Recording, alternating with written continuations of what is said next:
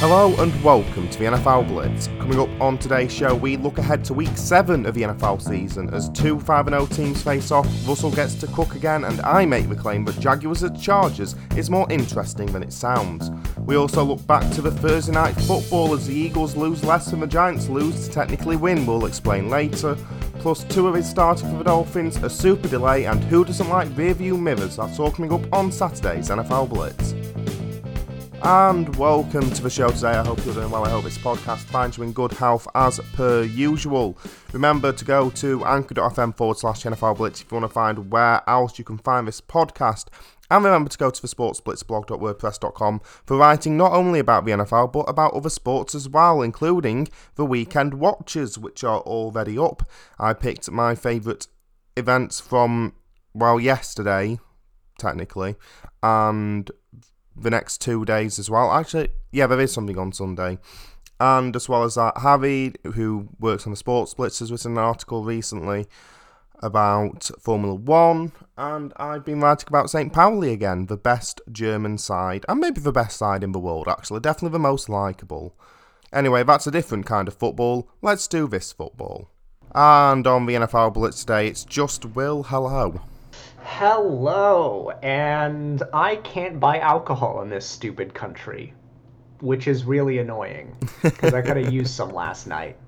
I can imagine. It wasn't the best game. We'll get onto it later, but... We will. Yeah. I have words. I'm sure you do. I'm sure. Not I many don't know of them where I was going with that. broadcastable.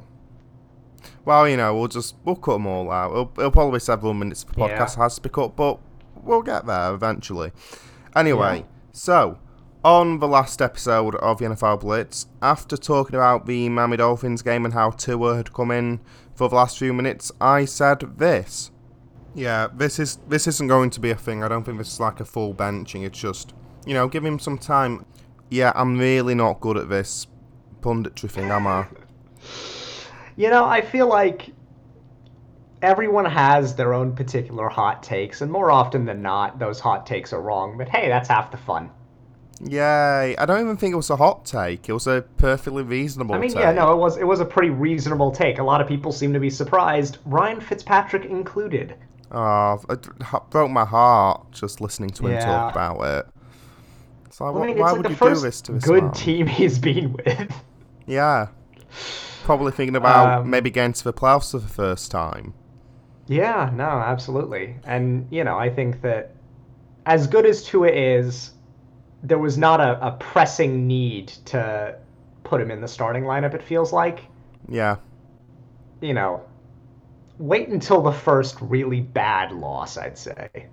Or, I don't know. Maybe Tua has been throwing like 80-yard pinpoint accurate bombs in practice, and we'll all have forgotten about the great Ryan Fitzpatrick by their game against the Rams. But at the same time, it doesn't really feel like that in some ways, Yeah, absolutely. And one thing we forgot to talk about last week is that he spent, I believe it was 15 minutes after the game, just sat on the pitch, soaking it all in, which is just really nice. Yeah, no, it's definitely good, and, one hopes that his time in the NFL is successful. Yeah, absolutely. A few other stories, especially for Josh, because they've not had like a single good quarterback. The only good quarterback they've had since he started following them only became good when he became the Tennessee quarterback, it turns out. That is also true. Yeah, so a couple of other stories before we go into the podcast fully. The NFL have said they are prepared to push the Super Bowl back to March, with obviously all the problems the NFL has been facing. This is just a smart measure. Yeah, no, and it's definitely good, where are they holding this year? Tampa Bay? Yes. All right, okay, yeah, so there's no worries about, like, weather or anything, but, Yeah. Yeah, Absolutely. I mean, it's good that they're able to do it. Yeah, it's good that they're actually somewhat smartly tackling this issue as well, unlike other leagues MLB. Yep. Yeah, that's, yeah. Someone who isn't dealing with it smartly is Odell Beckham, who has said that he and COVID have a mutual agreement and COVID would never infect him. Okay, I will That's say not how that COVID sounds like works. I will say the reporter who reported that is notorious for taking quotes out of context, and it definitely sounds like this was a joke. I really hope so. I almost guarantee it is. There are a lot of stupid This is a people man in the who NFL. wears like a multiple $100,000 watch though on the pitch, so I don't have much faith in him. I mean, how much money is he getting? Lots, but that's still foolish. It's like anyone who pays £15 to watch Premier League football on their telly. I don't care how much you earn, it's stupid. That may be true, but this absolutely sounds like a joke, and the reporter has known issues when it comes to taking quotes out of context. Okay, that's fair. I really hope so. I want to try and be more optimistic in life. And that would help. Look, when I saw this, I thought, haha, funny joke, Odell. If it comes out at some point that he legitimately thinks he can stop COVID from entering his body through the force of his mind thoughts, then yes, we can all laugh at him. But, until then, I will give him the benefit of the doubt, despite the fact that, the Miami boat trip has ruined us as a franchise. And just kind of leave it at that. Yeah. One man who might not be as smart as Odell if he was joking. That's a very weird way to link him, but on the NBA subreddit, I just want to bring this up somewhere, anywhere. On the NBA subreddit, an ESPN article from 2015 said that when he was a Chicago Bull, Jimmy Butler removed the rearview mirror out of his car as a reminder to never look back. Really? Did he at least leave the wing mirrors in? I hope so, because you're not... Yeah. No, you are looking, but I don't know what... I don't know. Well, surely he has to look back forward more now. Yeah. No, he just has to, flip over and actually physically turn his body to look back if he needs to see what's going on behind him. Yeah. Who'd think you need to see behind you?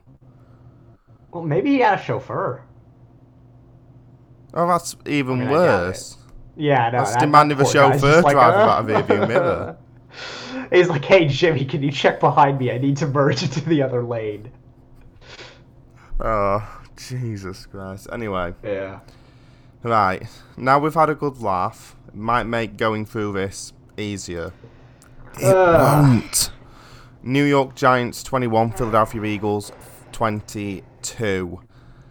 We were up by 11 with 6 minutes left in the fourth quarter. Yeah. All right, let's get into it. Oh, I need alcohol, but I can't buy any because America's a godforsaken country. Also, it's like 9 a.m. there whilst you're recording this. Yeah, that is true. It is 9:20 in the morning. It's 5 o'clock somewhere, just not here, not there. Yeah. You know what? It's an appropriate time for something, though. Yeah, so this game was bad. For a real second there, I thought we had something going for us. Daniel Jones, aka Vanilla Vic, had a 80-yard run that he decided to trip over. But a touchdown was scored off the drive anyway, so fine. But my gosh, it's just so many of the issues that I've been harping on this entire time continue to get worse. Jason Garrett's play calling once again, he is the king of slants and checkdowns. I mean, it was literally like a 1st and 20, and we threw an 8-yard check down.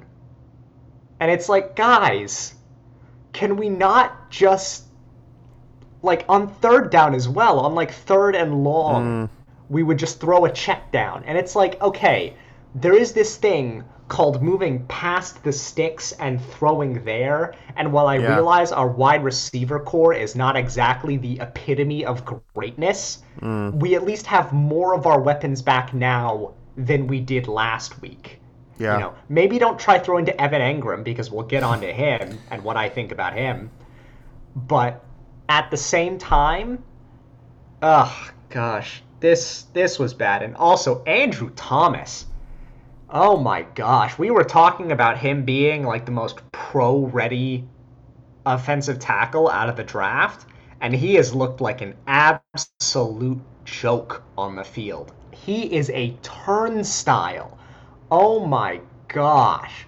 And this just ties into one of the larger issues with this organization, which is we cannot draft. And this is entirely on David Gettleman, you know? So this isn't even about who he drafted at what place. This is about the actual quality of the people we have drafted over the past 4 drafts when he took over. I think, at least, was... I'm pretty sure... I think he drafted Saquon, at least. Was that his first? So Evan Ingram was I think, one of the last of the Jerry Reese picks. So I don't blame that totally on him, but it's still atrocious because, you know, the Giants are just terrible at drafting. You know, Evan Ingram, again, we'll get into him later. But just looking at Gettleman's history, he took Saquon Barkley at number 2, which hideously overvalued the ability of a running back, the value of a running back in the draft. You know, I think... Yeah. Especially for a team who were rebuilding. I know they didn't think they were rebuilding, but they were. And if anyone decides to bring up that defensive, like, oh, you know, like the owners said that he should try and draft to win, his job as the general manager was to say, no, are you insane? We can't do that. What I'm going to do is I'm going to draft for the rebuild. So his first year, he drafted Saquon Barkley in the first round. The next year, we had 3 first-round picks. We picked Daniel Jones, who, you know, he's not been awful, but he's definitely not been number 6 overall material. Yeah. Which I think is a pretty safe thing to say. Especially when Josh Allen was still on the board. Not the quarterback, the Jacksonville player. Yeah. And, you know, Dexter Lawrence, who's been okay as a defensive tackle for us. And then DeAndre Baker, who had a bunch of off-season trouble, to put it mildly, and is now no longer on the team and will probably no longer be in the league. And this year, he drafted Andrew Thomas. We had the first opportunity to draft offensive tackles on the board, and we failed to do it. Of the 3 who are playing regularly and not injured, he has by far looked like the worst one. Yeah. Yeah, absolutely. He is utterly failed to build our talent through the draft.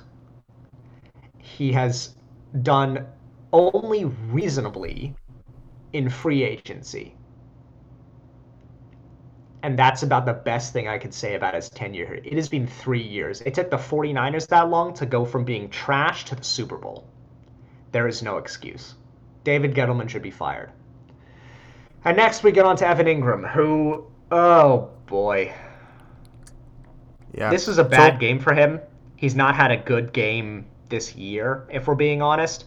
He had what would have been basically a game-sealing catch that just deflected off of his fingertips onto the ground on a 3rd and 7.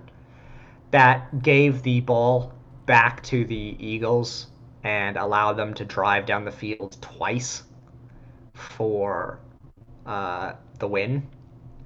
That was pretty embarrassing. He's been responsible for 4 of Daniel Jones's interceptions this year because he can't catch a ball.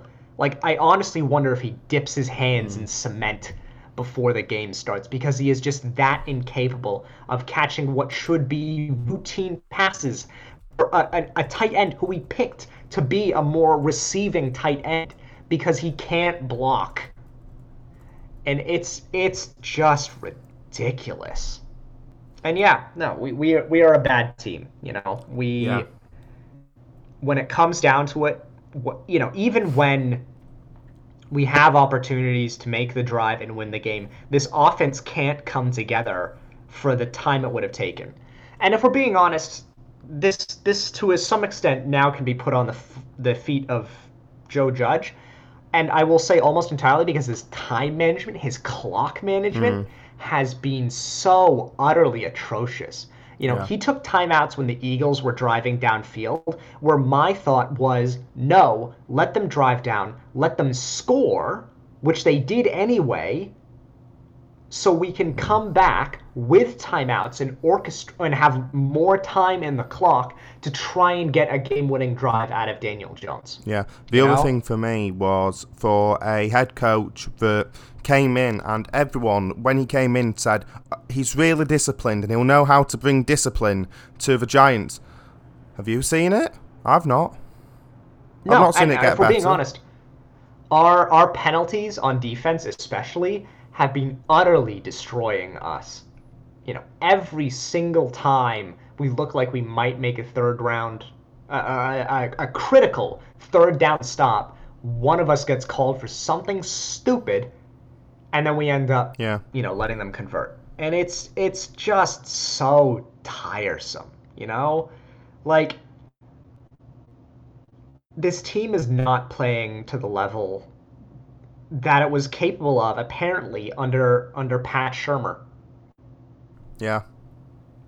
And, I honestly think that it's because of Jason Garrett's play calling, because Shurmur was able to take, broadly speaking, this same team and scheme things open with it. But, oh my gosh, this is just depressing. And that's been the theme throughout most of this year, just because we've been close in so many games, but we haven't been able to win it. Yeah, I think a few things I want to point out. You talk about Jason Garrett. I think the problem is that when you look back to last year, a lot of Daniel Jones's passes were like 3-step back sort of thing, whereas he's asking him to go 5-7 sort of. And then scan the field. It's just not what Daniel Jones can do. He 3-step back, first target, either that or run. That's what he's good at right now. And if you want to coach him into becoming a 5-step back quarterback, that's absolutely fine. But you need to at least stick with what he's actually good at, whilst he's only good at that. Talking about Evan Ingram, I was trying to rattle my brain for Giant draft busts, and I still cannot name a single first-round pick that has been worse for the Giants ever. Not that I know of, anyway. Daniel Jones' pass rating when targeting Evan Ingram is 35.1, which is by far the worst of any wide receiver or tight end, with 20-plus targets so far this season. I mean, where do you go from that? Andrew Thomas was the 4th offensive tackle I had listed on my board, and I'm not going to say I'm a draft expert, because I'm very much not. But he seems 4th best out of the big 4 that we were talking about before the year, if you include Mekhi Becton. And to be honest, I don't blame Mekhi Becton so much as I blame the New York Jets. So, I mean, they're probably on a level playing field, and that says a lot. Yeah. And the other thing we haven't mentioned yet, and it would have been funny if the Giants had won, but now it's just another sad thing. Daniel Jones tripping over literally nothing on that 80-yard run. First of all, it's the second longest run by a quarterback, I believe, in the last 10 years. The only one beating it was a Marcus Mariota 85-yard run. This was an 80-yard run. Yeah. But it's just... I will say, him tripping over his own feet kind of looked like he was going a bit too fast for his own body, and I think he was checking behind him to see if the secondary was there to try and tackle him, so he could probably brace and hold on to the ball a bit. But I think that kind of, I don't know, that made his body a bit more uncoordinated, and he just decided to fall over. The Giants subreddit did have some fun with it though, because somebody uploaded it with Titanic music. And somebody else had the sniper in front of the screen going boom and sort of bring him down. But not great for Giants. For the Eagles, they're now the favourites to win the NFC East, because there is no other side in the NFC East. 2-4-1, baby. And here's the thing. I was thinking about this, and maybe it's because I want to, be more positive with the Giants, but what exactly is the reward for winning the NFC East this year? Because you are going to just get blown out draft position. Yeah, exactly. You're going to get blown out in the playoffs and just have a much worse draft pick than you would have if you hadn't won the division and had the exact same record. So why even bother at this point? Yeah. It's hopeless. Anyway, the New York Giants are 1-6. They're 4th in the NFC East and host Tampa on the Monday Night Football. The Philadelphia Eagles are 2-4-1. They're 1st in the NFC East and host Dallas on the Sunday Night Football. Who decided that should be a primetime game? Well, we have a primetime game against the Bucks on Monday next week. Who decided that's going to be a primetime game? People are stupid. Because the NFC East has one of the largest media markets in the world. I don't care. It has Dallas, Philly, Washington, D.C., and New York. The only other one I can think of off the top of my head that compares is the NFC West because of San Francisco and Seattle. Then again, it means I don't have to watch them. Yeah. So I don't know why I'm complaining. That is also true. Anyway, we are going to go around the room and preview all other games from Week 7 of the NFL season. We'll be predicting as we go along, and when we come to one team who we think are guaranteed to win, we'll be locking that team up.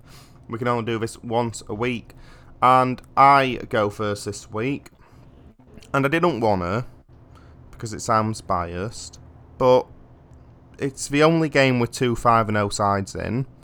And therefore, we're going to go to Pittsburgh Steelers at Tennessee Titans for the first game. So, last week, Derrick Henry finally looked like himself. He was actually making proper football plays and everything. This week he has a bit of a challenge though. He's coming up against the second best rush defense in the league, who are giving up just 66.2 yards per game and just 3.3 yards per carry. That's incredible. Though the loss of Devin Bush is going to be big, more for the pass game than the rush game, but it is quite a big loss. He's out for the season with a torn ACL.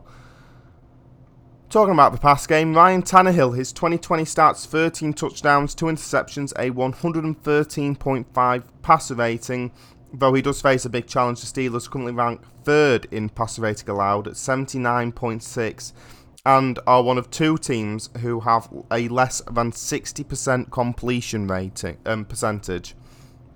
That's incredible. That's mostly thanks to the pass rush, who lead the league in sacks and pressures. Though the Titans do have the best rated O-line, and that's going to mean it's a problem for the Steel Hurting, I think people are now calling them, or Blitzburg, or Steel Curtain 2, Electric Boogaloo. I like Blitzburg.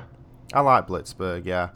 The Titans have lost Taylor Lewan, though, which is going to be quite big for them. The Titans' pass defense, they've struggled in the past, especially against Deshaun Watson, and the Titans are 26th against the run. That's good news for James Conner, who has been doing better this year. He's averaging 4.9 yards per carry with over 100 yards in 3 of his last 4 games, whilst Ben Roethlisberger, 11 touchdowns and interception of 109.1 rating, is getting it done through the air. This should be, just looking at the matchup, this should be quite a close game. Yeah, no, I think that this is absolutely going to be a close game. I think that we have, King Henry looking to smash through the renewed Steel Curtain or Blitzburg. I think that it's going to be very interesting as well to see exactly how these teams stack up. Once again, we are going to be learning a lot from these teams. I think we're going to be seeing how they play against higher level opponents, because Pittsburgh's been doing pretty good recently, and it'll be interesting to see how they go up against a team like the Tennessee Titans, who admittedly did struggle against the Houston Texans last week, but at the same time laid waste to the Buffalo Bills. So I'm not really sure where to put them at the moment. And this game will be an important factor in seeing where they go, and quite possibly as well helping us to predict how far the Steelers can go in the playoffs, because this is another playoff caliber team. Yeah, absolutely. The 5... actually, by the way, before we go any further, you might notice when I go through my rundowns at the end of match reviews, I haven't yet been doing how the team are doing in the conference, and I realised that was a mistake this week, so this is just for the review from the Browns game. The Pittsburgh Steelers are 5-0, they're first in the AFC. So nice to say.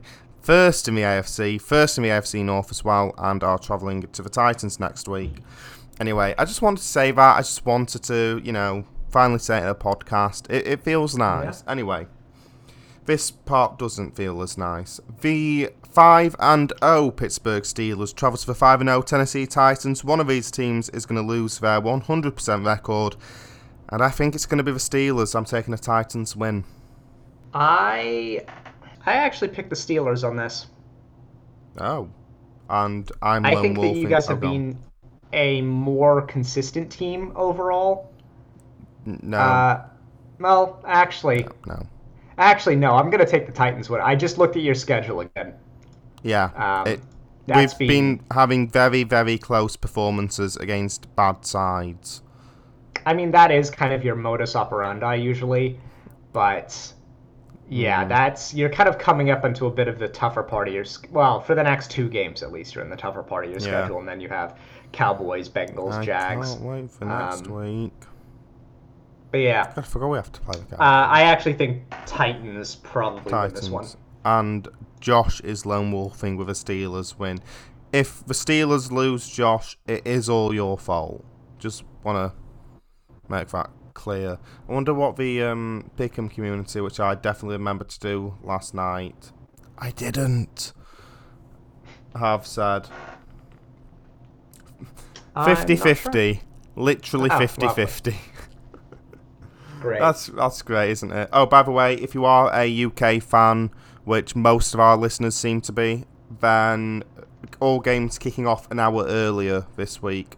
The 6 o'clock kickoffs normally are at 5 o'clock. Then we have kickoffs at 8:05 and 8:25 as well. And of course, therefore, the Monday Night Football gets underway at 12:20. Anyway, will you have the next pick?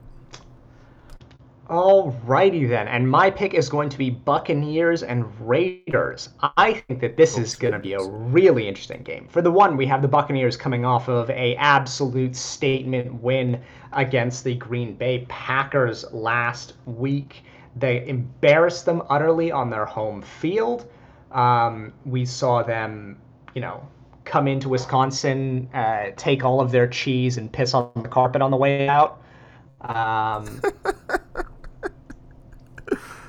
Why? I don't know. And they didn't go into Wisconsin. They played in Tampa. Well, yeah, okay, but the point being, they embarrassed the Packers. They didn't score a point after the first quarter, and just in general, this team showed that hey, we might actually be able to win things.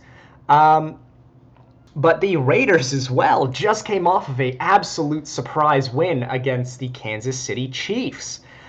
They've also beaten the Saints this year. They managed to handily beat the Raiders. They did lose to the Patriots, but that's when the Patriots still had all of their pieces and were able to practice regularly, which they haven't really been able to over the past few weeks because of COVID issues. And admittedly, they did lose to the Bills. So this, once again, is going to be where we learn a lot of things about the Raiders and who they are as a team. And, hey, are they going to be able to keep this up against what look like some of the top teams in the AFC? Or, in this case, the NFC. The NFL in general. Yeah. I think that this is going to be a very interesting game. So, yeah, as you mentioned, the Bucs defense completely dominated against Rodgers and the Packers, and doing so again would pretty much guarantee victory for me. The Bucs pass rush is second in sacks. Derek Carr, whilst being one of the best quarterbacks in the NFL this season, 11 touchdowns, an interception, a passer rating of 115.9. That might be good, it is good, though he has been sacked more this year, and of course, with how good the Bucs are, that could be a problem. Josh Jacobs is not having a good 2020, like the rest of us. He's got just 3.6 yards per carry, great. So, if he keeps that up, he's probably going to struggle against what is the best rush defense in the league, and this is a rush defense that held Aaron Jones to, get this, 1.5 yards per carry. Quit. Yeah, that's unfortunate. Don't even bother at that point. Ronald Jones on the other side, he's having a good season, 4.9 yards per carry, and the Raiders rank 23rd in rush defense. So, yeah, this is going to be a close game. If Derek Carr can play like Derek Carr has played at points this year, then the Raiders have every chance of winning it if the Bucs defense shows up and does what the Bucs defense does. Then they will probably be favourites. Notice how I didn't even bother to mention Tom Brady in that, because for me, that side of the ball is less interesting, to be honest. I think the Raiders' offense against Bucs defense is really where this game is at. Yeah, I think that's absolutely a appropriate call. I think that this Bucs defense is really good, and Tom Brady's finally getting back some of his higher end receivers after a couple of them were injured. I think Mike Evans is coming back this week, which is always good for Tampa Tommy. I think that this week is going to be how well the Raiders can do without what has been a surprisingly okay-ish run game. I think Derek Carr has been showing that he does have a hell of an arm on him when the time calls. But, this is going to be a very interesting time. Yeah, absolutely. The 4-2 Tampa Bay Buccaneers travel to the 3-2 Las Vegas Raiders on the Sunday Night Football. I'm taking the Buccaneers win. I'm also going to take the Buccaneers win. And Josh will be joining us by saying a Bucs win as well. Okay, I've got the next pick then, and I am going to go with Seahawks at Cardinals. Kyler Murray completed 9 passes last week, and yet that was still enough to beat the Dallas Cowboys, so great. Good for them. The Seahawks obviously present... That stat kind of ignores the fact that they were also running the ball a lot. But they were running the ball a lot. Kenyon Drake had a real breakout game. And Kyler Murray ran as well for 74 yards. I think Kenyon Drake ran for 162. But anyway, none of this removes the point that the Seahawks present a much bigger challenge defensively than the Dallas Cowboys do. 7th best rush defense, which isn't great news to Kyler Murray or Kenyon Drake. The Seahawks do give up a lot of yards through the air, but they are 7th in passer rating allowed, and what this points to is the same thing it has pointed to all year, and the same thing we pointed out all year, which is that teams have to pass against the Seahawks because they're already losing thanks to Russell Wilson, an average pass rating of 129.8. That's incredible. The Seahawks offense, you will be stunned to hear, is first in points scored, 33.8 on average. Arizona did play good defense last week, but as we mentioned on the last show, it's hard to really give Arizona anything from last week, purely because of the fact they were playing the Dallas Cowboys. Who cares? But Kings of Pooh Mountain, baby! Well, that's a real good title for this episode. Yeah. No, that applies to the Eagles now, but, Cowboys... I'm sorry, it might also be tackled by ghosts. Because, the ghost quarterback theme in New York seems to be quite strong. This is going to be... I don't know how close it's going to be. It will probably be close. And we've seen the Arizona Cardinals can cause upsets when they beat an actually healthy 49ers side in Week 1 of the NFL season, which, I'll be honest, seemed more impressive back then than it does now. But they can play good. It will be an offensive slugfest, one would assume. And honestly, to see Russell Wilson again after a week off, it's just really nice. Yeah, no, it's always nice to see Russell Wilson play. I am very excited to see how this game plays out. The NFC West is one of the most interesting divisions in football right now. And, it's always so fun to see the Seahawks play. They're so good. And, depending on how those rumors play out, a certain Antonio Brown might be joining them, so that'll be fun. Can we just not talk about it? I'm surprised you didn't mention that, but yeah. That's fair. No. My view is don't, because that's a locker room cancer waiting to happen. But this is going to be a very interesting game. We'll see if Russ can still rustle up another hearty batch of victories for the Seattle Seahawks. I'd like to see how Chris Carson can be getting on with his everything. He's a really good running back for them. I'd like to see DK Metcalf go in for another couple scores. Just this team is really fun to watch. And just to go back to Antonio Brown, I'm pretty sure, I can't remember who said it, but apparently when he got his first big contract from the Steelers, one of the other wide receivers, in fact, no, it might have been Heath Miller, I'm not sure, obviously the tight end. It was one of the veterans in the locker room, turned to Kevin Colbert and went, you do know you're going to make a monster out of him by giving him this contract. So I mean, it's not like he's going to get a big contract. Like, they're going to sign him for vet minimum with a bunch of guarantees. My point is that he's not... This is not a new thing.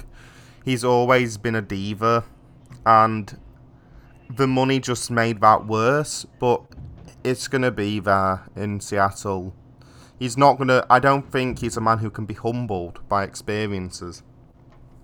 Anyway. Yeah. I do hope for his sake that he turns it around, and then I won't be as bitter if I see him hoist a Lombardi. But there's a chance that Bell and Brown could both lift Lombardis without the Steelers. And that would really not be great. Yeah. Though I've not really got much of a problem against Le'Veon Bell, I do think it was absolutely stupid not to set the Steelers offer all the way back when. Anyway, the Seattle Seahawks, who are 5-0, travel to the 4-2 Arizona Cardinals. I'm taking a Seahawks win. Yeah, I'm also going to take the Seahawks win on this one. The Cardinals have struggled sometimes in games against better opponents, and while they have gotten a couple of confidence-restoring wins under the belt, they were against one of the top players in the NFC East, which is still kind of bottom of the pack for everyone else, and the New York Jets, which... Yeah. Josh goes to the Seahawks. I was going to do the NFL Pick'em stats, so we'll do them as well. 53% going with the Buccaneers to beat the Raiders, and 87% are going with the Seahawks to beat the Cardinals. Okay, 13% are a bit off, but whatever. Anyway, will you have the next pick? Yeah, and my next pick will be, I guess, Bears and Rams. Yeah, I agree. Yeah. This is... I have no idea how the Bears are this good. Or how they're at their record in general. Also that is defense. True. And also Nick Foles not being awful at quarterback, which is surprising given his tenure in Jacksonville last year. But, the Bears are just a better team than Jacksonville in general. And doesn't that feel weird to say? Admittedly, they've beat up on some pretty weak opponents so far. Their first 3 weeks were were Lions, Giants, and Falcons. They did lose to the Colts. They narrowly beat the Buccaneers, which was really interesting. But that I'm just going to attribute to if you beat Tom Brady in the Super Bowl, you can always beat him in the regular season magic. And then they handled the Panthers pretty easily last week. The Rams, on the other hand, are still in a bit of a strange place, it feels like. They have been cleaning up against... They've essentially been stat padding with wins against the NFC East. They've played every team in the division once. And, funnily enough, that accounts for all of their wins. So this is going to be one of those games where we see, oh, hey, are the Rams actually improved from last year? Or are they just, slightly less mediocre trash than the entirety of the NFC East? Yeah, one of my favourite articles after the 49ers game was San Francisco 49ers remind Rams NFC West isn't NFC East. Yeah, and that's about right, if we're being honest. True. Yeah, Chuck Pagano has to be given a lot of credit for how he's got the Bears defense back to being the Bears defense. I mentioned earlier that only 2 teams had held the quarterback to a completion percentage of under 60% this year. One being the Pittsburgh Steelers, the other and the best being the Bears at 57.1%, which is unreal. Holding quarterbacks to an average passer rating as well of 73.5. Jared Goff, therefore, will probably not be happy that he has to take on the Bears. He had a poor game against the 49ers, but he's been better this year, back more to his 2018 self, an average passer rating of 101.4. Darrell Henderson has been okay thus far this year, 4.8 yards per carry. The rush defense is certainly a weakness for the Bears. They're still strong at it, but it is their weakness, and so maybe that's the best route to victory for LA. The offense isn't great for the Chicago Bears. Nick Foles, he's not been setting the world on fire. He's better than Mitch Trubisky. Well, yeah. He's been doing the bare minimum. Okay, the bare minimum. I'm funny. To get victory. And by the way, David Montgomery has all but vanished. 3.1 yards per carry against the Panthers. Quit. Give up. The Rams' rush defense ranks 12th, so great for him.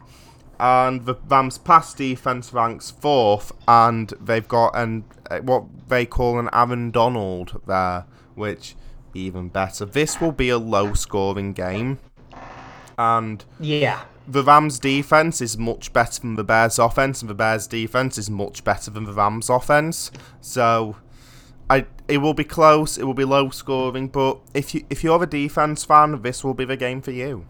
Yeah, I think that this is going to be one of those.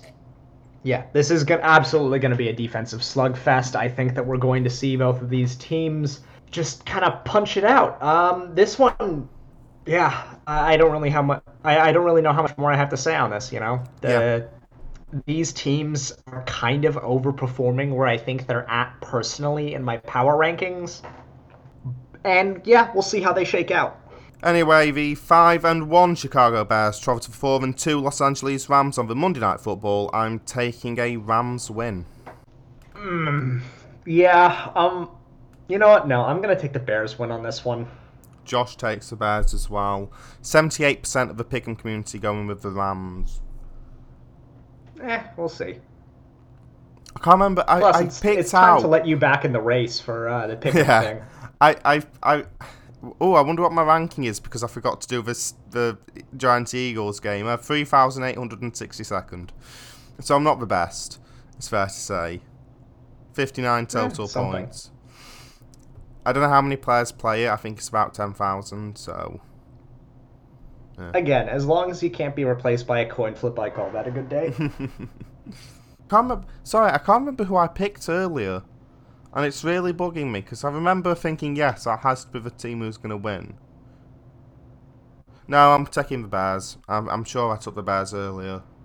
What? Depending on Foles. They've been getting it done before. Bears win, sure. Also, then I'll be less disappointed. Maybe. I guess we're all picking that one. Yeah. I'm still lone wolfing on Titans. Oh, no, I'm not, am I? Josh is lone wolfing on Titans. I'm confused. Anyway, we'll go on to my next game then, and I'm sure this will not be controversial in any way. I'm going to take the Dallas Cowboys to the Washington football team. Why? This game is interesting for all the wrong reasons. This game is like watching two inept idiots fight in the street, or watching two that was already us on Thursday Night Football. Yeah. About the same amount of tripping over your own feet as well, as it happens. Kyle Allen had a respectable performance against New York Giants. I think he had a pass rating of around 90, which is, it's okay. Terry McLaurin played well as well. He didn't get many throws when Alex Smith was the quarterback. Kyle Allen seems to want to throw to him, and he is actually looking like one of the best wide receivers in at least the NFC East.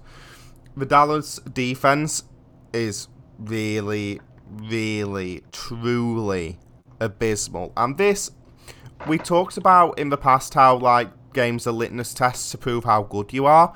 This is a real litmus test to see just how bad the Dallas Cowboys are, because if Kyle Allen burns them, then this defense is truly, truly dreadful. And we went through this on Wednesday, sorry. We went through this on Wednesday as well, that this might be the worst defense in the entire history of the National Football League. And that's truly impressive. It's definitely the worst. Are we talking about all time, or are we talking about really? Yeah. Okay. Just out of respect to these athletes, I have to say that they're better than the guys from the 20s. Maybe.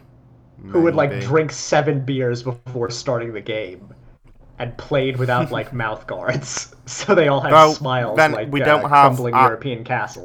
Actually, no, because the offenses were also bad, so statistically they did better. No. So comparatively, no, they are worse. There were a lot of 0-0 games back in the day. Yeah. Were there 4 in the opening season of the NFL? I mean, just shut the league down at that point. Anyway, not the point. It's not. It doesn't help Washington, though, that their rush offense is worse in the league. So that's not great.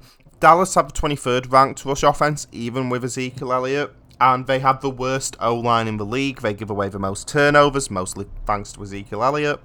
And Andy Dalton even got in the spirit by throwing 2 interceptions last week.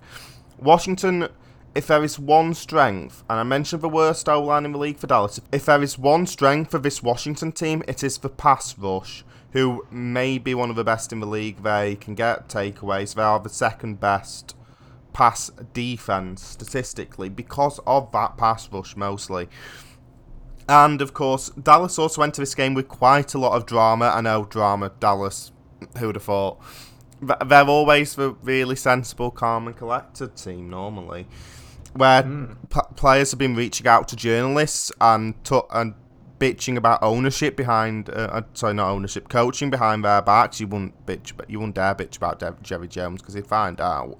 So, Dallas come into this in arguably the worst, mindset they could, and so this is not going to be a comfortable game. This is going to be 2 teams who are just ineptly fumbling around. Yeah, I mean, I really don't know what more to say on this one. This is a dumpster fire of a game. I mean, this is, the vaunted Washington D-line with Chase Young included couldn't even get past our O-line repeatedly last week. And our O-line is terrible. Yeah, exactly. Anyway, I remember now I had one hot take. And, I think it's a hot take. The 2-4 Dallas Cowboys travel to the 1-5 Washington football team. I'm taking a Washington win. Which I never thought I'd say on this podcast. All right, I'm going to take the Cowboys to win on this one. Let's not get too frisky here. The worst defense in the league since at least 1954. 1954... Eisenhower was president. All right, you know what? Fine, you convinced me. I will switch my pick. Both of these quarterbacks are so bad. Terrible. At least I remember Kyle Allen having a good game recently, like last year. I honestly don't know if Ron Rivera is able to do this. I mean, God, no one really wins on this one. You know what? I'm actually going to legitimately do a coin flip on this one. No, that's fair. Heads is going to be the Cowboys, and tails will be the football team. All right, football team it is. Woo! It is my hot take, so... I guess. Is Josh I'm willing to go for a hot take. I believe Josh has gone for the Cowboys. I might bully him into changing his pick. Which I did when he picked Lions over Saints. Look how well that worked for him. Josh goes for the Cowboys. 76% of the Pick'em community go with the Cowboys as well. But they're wrong and I'm right and I know more about football objectively. No, I'm joking. Anyway, will you have the next pick? Alrighty, and my next pick is going to be Packers and Texans. Nice. Yeah, I have to say, this is one of the more interesting games coming up this week. We'll see how the Texans almost won, keyword being almost, against the Tennessee Titans last week. Let's see how they do against the Packers. The Packers are coming off of a pretty humiliating loss to the Tampa Bay Buccaneers. They are absolutely going to be looking to make a statement win against someone, not in their division. They really do kind of need to do this because impossibly, the Bears are somehow challenging them for the division title this year. This is... And Houston needs to try and salvage whatever they can because they really don't want to turn over... They really don't want to suck hard enough that they give the Dolphins a top 10 first-round pick this year. Because that is quite possibly going to happen. Yeah. It's the same conversation. I remember having a conversation last year where there were people saying, look, the Steelers might have a top 5 pick this year, or will be giving a top 5 pick to the Dolphins, but hey, we got Minka out of it, so, it's okay. But that was a legitimate conversation, and now it has to be for them as well, surely. Yeah. Do you know what's worse than having to take on Aaron Rodgers, Will? What? Having to take on Aaron Rodgers when he's really, truly mad. Like, the last game is going to make him even more angry. Yeah, that is so true. That's not great. Deshaun Watson's been playing well. David Johnson not so much, but Watson is still getting sacked far too many times. Their O-line is about as porous as ours. Yeah, but they have talent to bail. Actually, no. Deshaun I'm pretty Watson sure they out. have And the Deshaun worst Watson's O-line. just a better quarterback. I'm pretty sure they have the worst O-line in the league statistically. Yeah, but Deshaun Watson's better than Daniel Jones, so it works out for them. But this is a good game for Deshaun Watson. Therefore, the Green Bay pass defense is 26th in passer rating allowed with a completion percentage of well over 70%. Actually, no, sorry, it wasn't well over. It was like 70.6. I just couldn't be bothered to write it down. The Texans' pass defense, though, is even worse. They're 31st in passer rating allowed. Tannehill torched them, and now they have to face super mad Aaron Rodgers. Good luck. If they score less than 50 points, I think it will actually be quite a surprise. Just judging by how... Yeah. I think he's going to absolutely be enraged. Rodgers was sacked far too many times against the Bucs, and this is where the only other good player for the Texans comes into this game. In JJ Watt, I nearly said TJ. The Texans are 7th in getting sacks.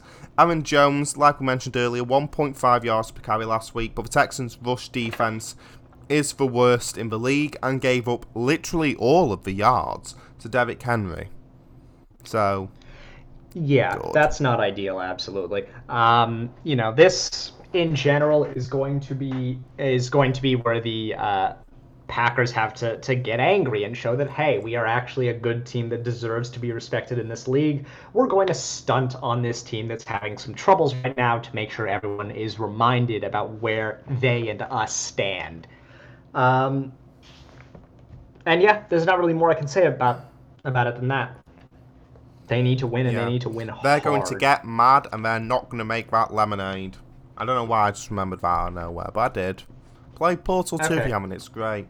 Anyway, the 4-1 Green Bay Packers travel to the 1-5 Houston Texans. I'm taking a Packers win. Yeah, I'm also going to take that Packers win. This is looking like a revenge-ish win, not because the Texans disrespected them, but just they kind of need to vent their anger on someone. Yeah. And the Texans are unfortunately next.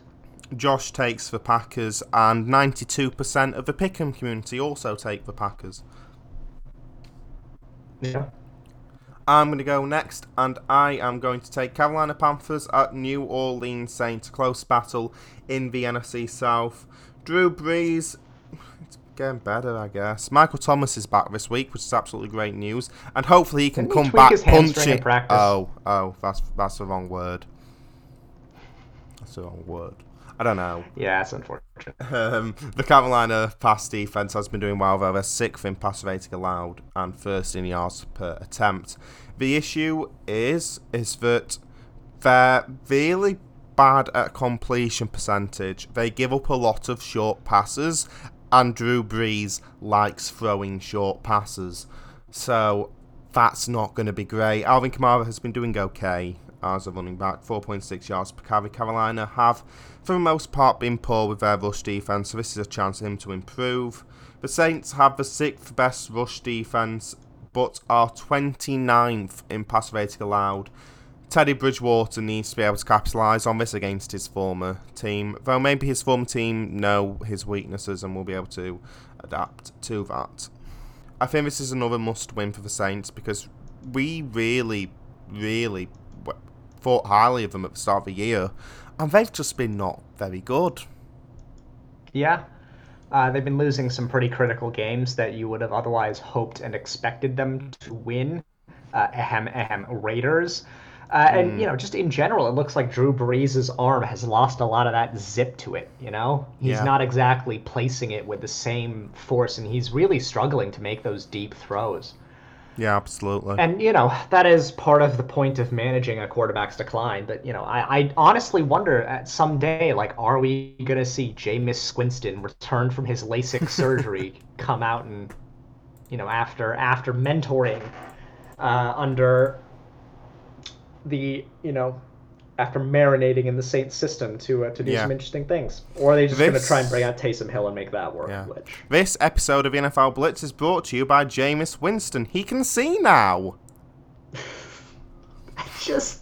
It boggles my mind so much that a couple years into the NFL, he's like, oh yeah, I should probably go get LASIK. I can't actually be able to see. Anyway, the 3-3 Carolina Panthers travel to the 3-2 New Orleans Saints. I'm taking the Saints win. Yeah, I'm also going to. Wait, when is Christian McCaffrey coming back? Not this week, I don't think. Oh. Yeah, I'll take a close Saints win on this one. Yeah, and Josh will be not joining us, it turns out. He's taking a Panthers win. This will be close. This will be close. Not according to the Pick'em community. 96% going for the New Orleans Saints, which is a bit extreme for me, but whatever. Yeah. I'm quite surprised they're not more divided. Anyway, will you have the next pick? Oh, right. God, what games are left? 49ers Patriots. Okie doke. The Patriots have had a pretty bad couple weeks. Yeah, they have a losing record for the one, which is not exactly how they wanted to go. They lost to the Broncos last week, which was pretty embarrassing. And I think just in general are showing that the past few weeks of not being able to practice as much due to the COVID situation with their team has seriously started to hurt them. Cam Newton was back. Not that it helped them much. Of all of the teams to try and maybe trade for Evan Ingram to give us like a 5th or 6th round pick, my bet would probably be on the Patriots. The 49ers, however, came back with a pretty huge statement win showing like, hey, no, the Dolphins was not how this season is going to go. Jimmy G is back. A lot of our offense is back. And yeah, we really do have the ability to keep this moving. I think that this week is going to be very much one of trying to return to a somewhat dangerous form for the Patriots. And for the 49ers, it is going to be, hey, we are still in the race to win our division. It's not just the Seahawks. It can still also maybe be us. Yeah, and good news for Bill Belichick. He gets to see his favourite quarterback. He gets to see Jimmy Garoppolo. He loves him. He really does. It does look like he's recovered from his knee injury, and despite losing, the Patriots held Drew Lock to a passer rating of 34.9, despite not being as great as they have been in the past. The rush defense for New England has been quite good, bar being against Philip Lindsay last week. The rush offense for 49ers is usually good, but can struggle, especially if you remember the Dolphins game. The only thing last week, and this is the big problem for the Patriots, the only thing that went well was Cam Newton rushing the ball and Edelman throwing the ball. Cam Newton couldn't throw to save his life. He's got 2 touchdowns on the year to 4 interceptions. Meanwhile, the Patriots running back by committee, I think, averaged around 2 yards per carry if you take Newton out, which is absolutely awful. The 49ers rush defense is 10th. The pass defense is really solid. I think if you're being really generous, you could say the Patriots are going to keep this close, but there are a lot of people I've seen picking the Patriots and saying the Patriots will win this easily. I don't know what they're basing it off. No, that's not happening. No. Yeah. It's just not. No. 3-3 San Francisco 49ers travel to the 2-3 New England Patriots. You can probably guess where I'm going. I'm taking a 49ers win. Yeah, I'm also going to take the 49ers win on this one. Anyone who thinks that it's going to go the other way is... I want some of what you're having, because apparently it's the good stuff. High-quality hallucinatory absinthe.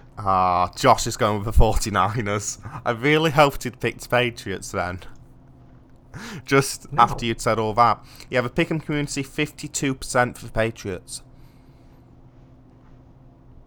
Why? Oh, God, that's so weird. Anyway. Such a bad idea. I'm picking next, and maybe it's just because I love Justin Herbert. We are going to Jacksonville at Los Angeles Chargers. Minshew needs to come into this game proving he's a franchise quarterback because he's been dodgy over the last few weeks. Justin Herbert and co, as much as he's been playing well and the Chargers have been playing relatively well, need to start converting it into victories. I know this is like a lost season, but they need to at least show they can do something for me. And this is the best game they could have to do that. Herbert is averaging a pass rating of 107.1, which is really good, whilst the Jags are 27th in passer rating allowed, which, and this is true, is not as good. The rush defense is 28th for the Jacksonville Jaguars, and we've seen some good performances from the Chargers run game. I know they've got no Austin Eckler. Is he back? I don't know if he's back.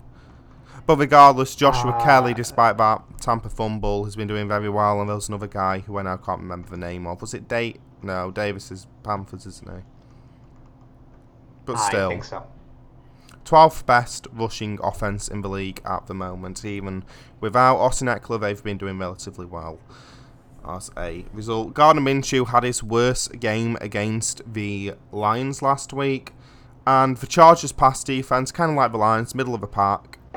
He needs a much better performance because we have been bigging him up as a franchise quarterback and saying they don't need Trevor Lawrence. They're not going to get him because they've won this year. But yeah, no. I think he needs to do better. Put a bit more nuance on what we were saying, he was saying, hey, you're not going to get Trevor Lawrence, but you also shouldn't look at Justin Fields or, was it Trey Lance, I think? There's some of the other quarterback names getting floated this draft. Yeah.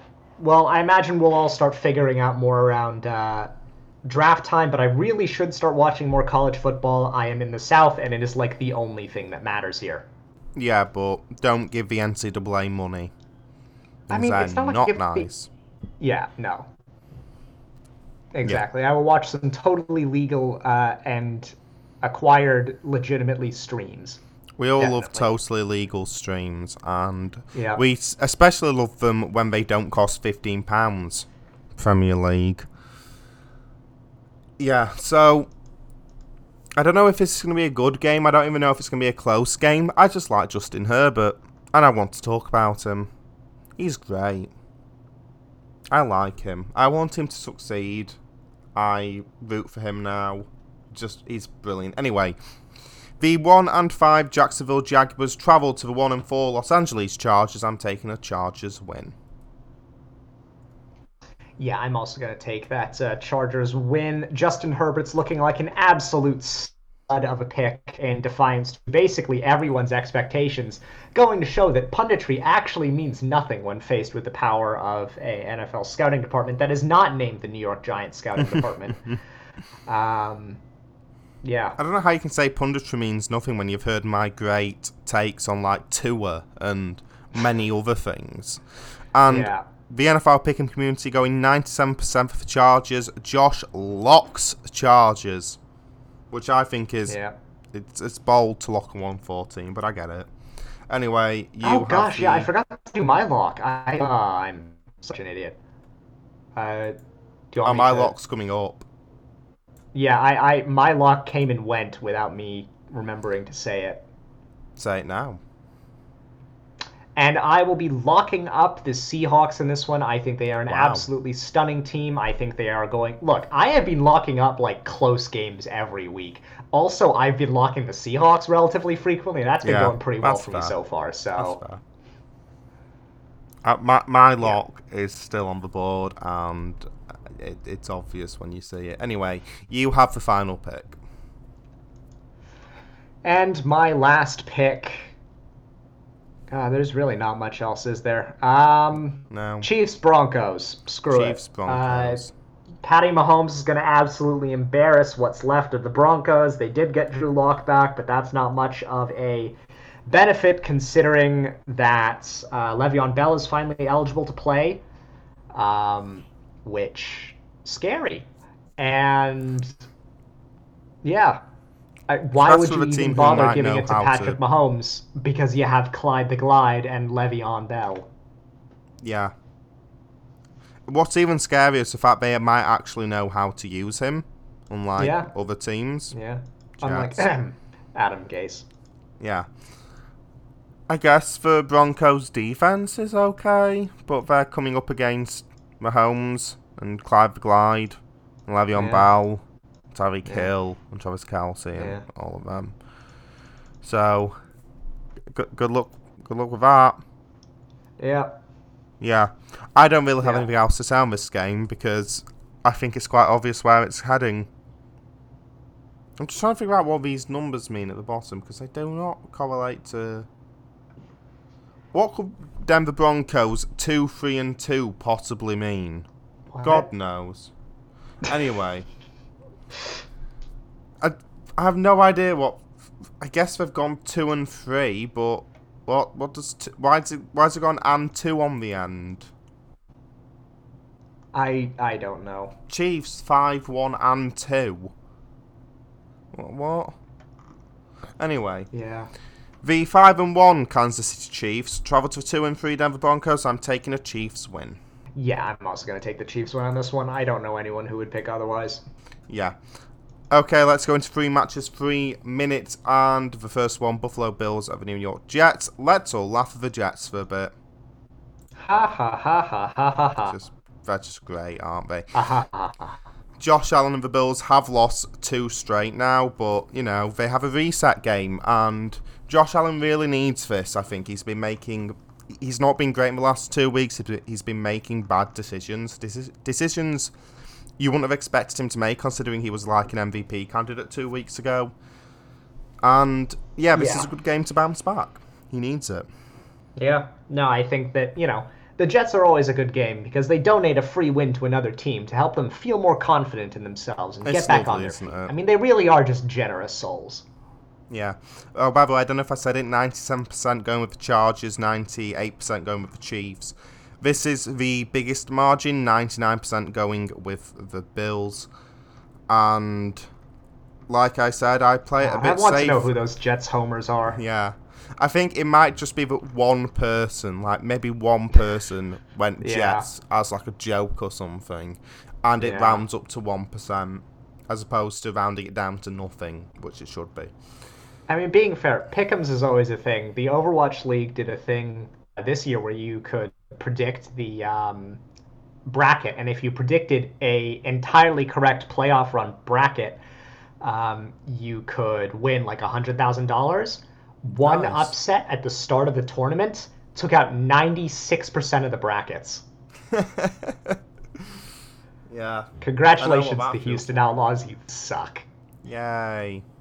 It's kind of like Super 6 over here when you have to correctly predict 6 correct scores, you win $250,000. And you'll have a goal go in the first minute in which team at bottom of the league have beaten team at top of the, or are beating team at top of the league, and immediately like 90% are wiped out because they didn't think they'd score. Yeah. Anyway, the 4-2 Buffalo Bills travel to the 0-6 New York Jets. You can guess where this is going. I'm locking Bills. All right. I swear to God. Just for that, I think the Bills might actually lose now because you have a history with these obvious locks that end up kind of biting you in the rear. To be honest, if this goes wrong, I won't even be mad because at that point it'll just be hilarious that somebody managed to lose to the New York Jets. I'll just find it funny. And at that point I will feel like such a powerful god. I can influence NFL games by locking them. Yeah. And then Ravens being locked for the rest of the year. I couldn't lock Ravens this week, they're not playing. It's no fair. Anyway, I'm going to guess, sidekick skills kicking in here. I'm going to guess you're going to go with the Bills. Yeah, I'm also going to go for the Bills on this one. I think that if they lose, they will deserve all of the mockery and scorn that they receive. Yes. And Josh is also going for the Bills. I haven't looked, I just know. Obviously. Detroit Lions at Atlanta Falcons. Yeah. This is a game that exists. It deserves to be on 1 p.m. on a Sunday. To be honest, I prefer games so on 1 p.m. on a Sunday. Yeah. It means I can watch them. They're also easier to ignore if you're on my end, but, Yay. Yeah. I didn't know this. Apparently the Falcons have the second best pass offense. And the fourth best offense in the league. Apparently. Still. They did beat the Vikings last week, but that's just because the Vikings are somehow hilariously bad this year. Yeah, but also Julio Jones. Yeah. He's finally back. He's playing the football. Yay. We're all happy. I want to see if he's back injured again. I'm not picking Falcons if he's injured. I'm not taking that risk. Oh, questionable. Apparently their defensive line's kind of screwed over though. Oh, he's questionable. Calvin Ridley's questionable. This has not been updated. Yeah, all right. No, it was updated yesterday. Lions. Yeah. The 2-3 Detroit Lions travel to the 1-5 Atlanta Falcons. I'm taking a Lions win. Yeah, Lions. Though I might opt to change it if I find out that Julio Jones is back, because I'm pretty sure he was the only reason they won against the Vikings. Yeah. And Josh, meanwhile, is going to go with the Falcons. I'm guessing he's not heard the news. And meanwhile, the Pick'em community going 76% in the Falcons' favour, which means they've not heard the news either. But again, the last time I made a decision based on injuries, it bit me in the behind. So that's great. Final game, Cleveland Browns at Cincinnati Bengals. I mean, if the Browns don't win this is a full-blown crisis. Again. Yeah, no, this is if they lose this is the game where Baker decides to shave his beard 3 different ways again. Yeah. And the thing is that he said, like, this 4-2 side never felt more like 0-6. And, like, dude, first of all, check your privilege, ask for Jets. And secondly, if they lose this, how is he going to feel then? Because it won't feel like 0-7, it'll feel like 0-16. Probably. So that's pretty unfortunate. Yeah. I don't know if Nick Chubb is back this week. Yeah. Oh, Kareem Hunt's questionable. Even better. Oh, lovely. So is Jarvis Landry. Yeah. So he's great. Anyway, the 4-2 Cleveland Browns travel to the 1-4-1 Cincinnati Bengals. I'm taking a Browns win. I'm also going to take the Browns win on this one. And Josh is going to take the Browns as well. And he put, Browns next to it. Which, I mean, it will take, even with injuries, it will take something special for this Browns side to lose to the Bengals. Yeah. Cue me playing this clip next week. Truly, I don't see any way in which this could go wrong for the Browns. It's an absolute guarantee. This is a borderline lock, to be perfectly honest. I mean, if they lose this, they're not going to lose this, so let's face it, there's 0, and I cannot stress this enough, Will, 0% chance they're going to lose. You do realize tempting fate this much just means that they actually will win. Yeah, they will. No, but I think they're going to win anyway. We positively jinxed Patrick Bamford once on a beautiful pre-game, so you know I've got previous in this field. All right. I can do things.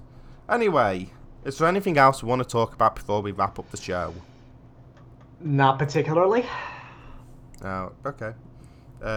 Do we not want to talk about me beating Bayern 6-0 on Football Manager? I beat Bayern 6-0 on Football Manager. Sorry. Cool. I think I got that free from the Epic Games store. It's the best game in the world. I also don't know anything about football. That might be a problem. To be honest, if you watch me play... It would be funny to see what moves I make, though. It would be quite funny. Yeah. Take over Man United, so at least if you do really badly, I can laugh at you and them. I mean, they're already doing badly. Hey! In all fairness, coming back to Daniel Jones, I've just found something here from Ian Rappaport. You said earlier he might have been running too fast for his own good, sort of thing. Apparently he reached 21.23 miles an hour. Yep. If he went down my street at home, he'd be given a speeding ticket because it's 20 mile per hour limit. Yeah. Yeah. Oh, I love that. Never mind. You know what? I slightly forgive him now because he's reaching speeds like that. Vanilla Vic. Yeah. Vanilla Vic indeed. Yeah. I loved as well. Like, I didn't expect him to get that far, and I don't think he did as well. Like I said, it's like the second longest run in like the last 10 years. Yeah. The only one. In fact, it might be the second longest in NFL history now I think about it, because 85 for a quarterback is very, very long.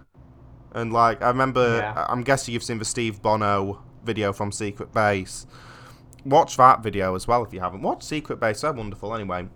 They said his 79-yard run was one of the longest in NFL history, and obviously this beat I love how we keep on bigging up Secret Base when, like, they are by far more famous than we are. Yeah. Give us money. Yeah. Please. Anyway, we should probably wrap this up then. Thanks for coming up on the NFL Blitz, Will. Thank you very much. Always glad to be on here. Brilliant. And that is all the time we have on the NFL Blitz today. Thank you for listening. My thanks go to Will for joining me. The intro and end music for the NFL Blitz was provided by Kevin McLeod at Incompetech.com. We're back on Wednesday to review all games from Week 7 of the NFL season. Until then, I've been Alex Woodward, and don't just have a good weekend. Like the best play in NFL history, have an immaculate one. Goodbye.